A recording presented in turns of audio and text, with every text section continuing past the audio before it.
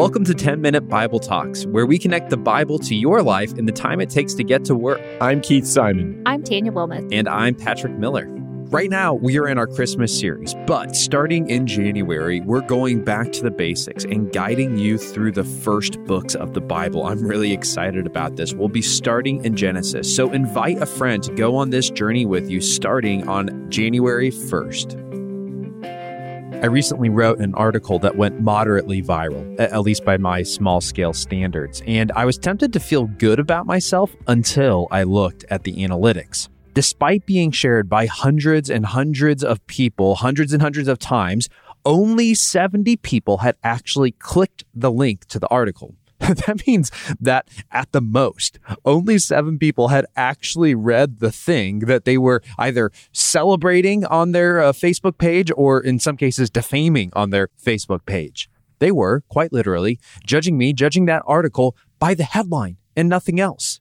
And at first, this kind of frustrated me until I realized that I do the same thing all the time. I read a sensational headline about a story and I think I know everything that happened. If I actually sat down and read the article, I'd probably realize that this event was a lot more complicated and nuanced than the headline let on. Or this happens in real life too. Someone tells me what another pastor or another friend did, and they tell me how evil, how hurtful, how malicious, or even abusive it was. And I just believe their words. I believe them without actually sitting across the table from the person that they're gossiping about and asking for that person's perspective. I know better than this because, well, it happens to me all the time. And I know that when I'm the person being gossiped about, it's terribly hurtful and it's really frustrating. Reputations are hard to build and they're easy to tear down. And once someone's stolen your reputation, even if they did it by making up things about you, it's almost impossible to undo the damage. The sin of gossip, the sin of slander, is among the most wicked out there. It's one of the most morally defacing sins that we do almost every single day. And so it's no surprise that God included false witness in the 10 Commandments, or that Paul, James, and Jesus, all of them spoke about how we have to be careful with our words. But here's some good news. Even if your reputation has been run through the mud, there's at least one person out there who can't be tricked: Jesus. You see, Jesus, he never judges us by what other people say. He doesn't listen to gossip. He doesn't read the headlines. He doesn't think that if he's read the headline, he knows the whole story. No, Jesus listens to our story carefully. When the prophet Isaiah was prophesying Christmas, the day of Jesus' incarnation, he put this aspect of Jesus' character, the fact that he listens, that he judges fairly, he put this aspect of his character front and center. Isaiah 11, verse 3, He, the king that's coming, he will not judge by what he sees with his eyes or decide by what he hears with his ears, but with righteousness he will judge the needy. With justice he will give decisions for the poor of the earth. He will strike the earth with the rod of his mouth. With the breath of his lips he will slay the wicked. Righteousness will be his belt, and faithfulness will be the sash around his waist. Isaiah is saying, if you want to be able to know who the coming king is, the person who will incarnate Yahweh on earth as in heaven, he said, this is where you start. Does he gossip? Does he slander? Does he judge people by what other people say? Does he think he knows the whole story without listening to it? Or does he judge righteously? Does he judge fairly? Are his words balanced and based in reality? You see, if the king is a gossip, if the king is a slanderer, then you know that he is not the promised king. That's just another human.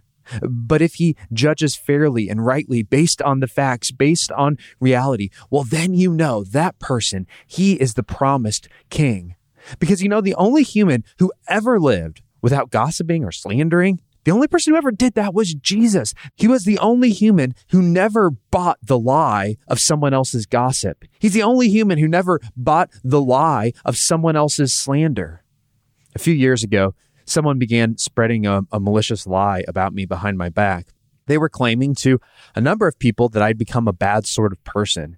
And it wasn't because they'd heard me doing anything bad or seen me doing anything bad. What they told people is that they were assuming that I was becoming a bad person if I just continued in my job where I was at. In other words, they were telling people Patrick's a bad guy, not based on how I treated them, but based on their best guess of, I guess, what the future would hold.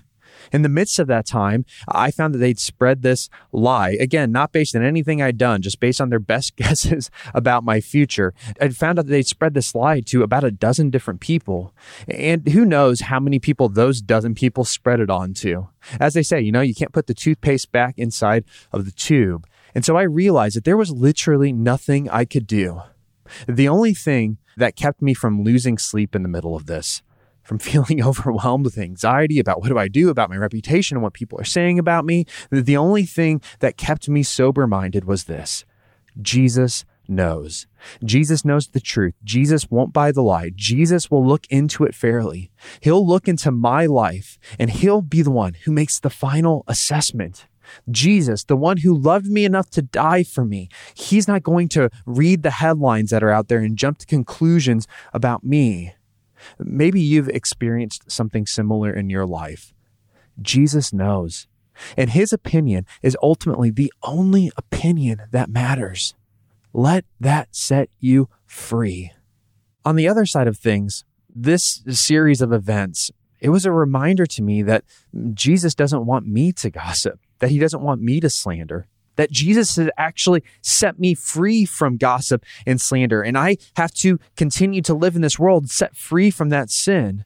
I mean, it's kind of funny whenever I think about it. I know that I've been hurt by gossip. I know that I've been hurt by slander. And yet I find it so tempting to do myself, to buy into the lies that I hear other people saying about other people, or to be the one who is out there gossiping about other people behind their back. And so as a result, I've made a kind of uncomfortable rule in my life. If someone comes to me and they say something negative about someone else, someone who's not in the room, I have a rule that I just go straight to that person, to the person that they're talking about. I just go straight to that person and I ask them for their side. And two things have happened as a result of this rather awkward rule. First, I almost always find out that the real story is a lot more complicated than the gossip let on. Maybe the person who's being gossiped about did do something wrong, but when I sit across the table from them, I find out that they're repentant, that they're sad about what they did, that they wish they wouldn't have done it, and they're trying to change. Or maybe I find out that the situation was just more complicated, and so they aren't as bad as they really seemed. The second thing that happens as a result of my awkward rule, I go straight to the person who's being talked about. Here's what's happened. People have stopped gossiping to me.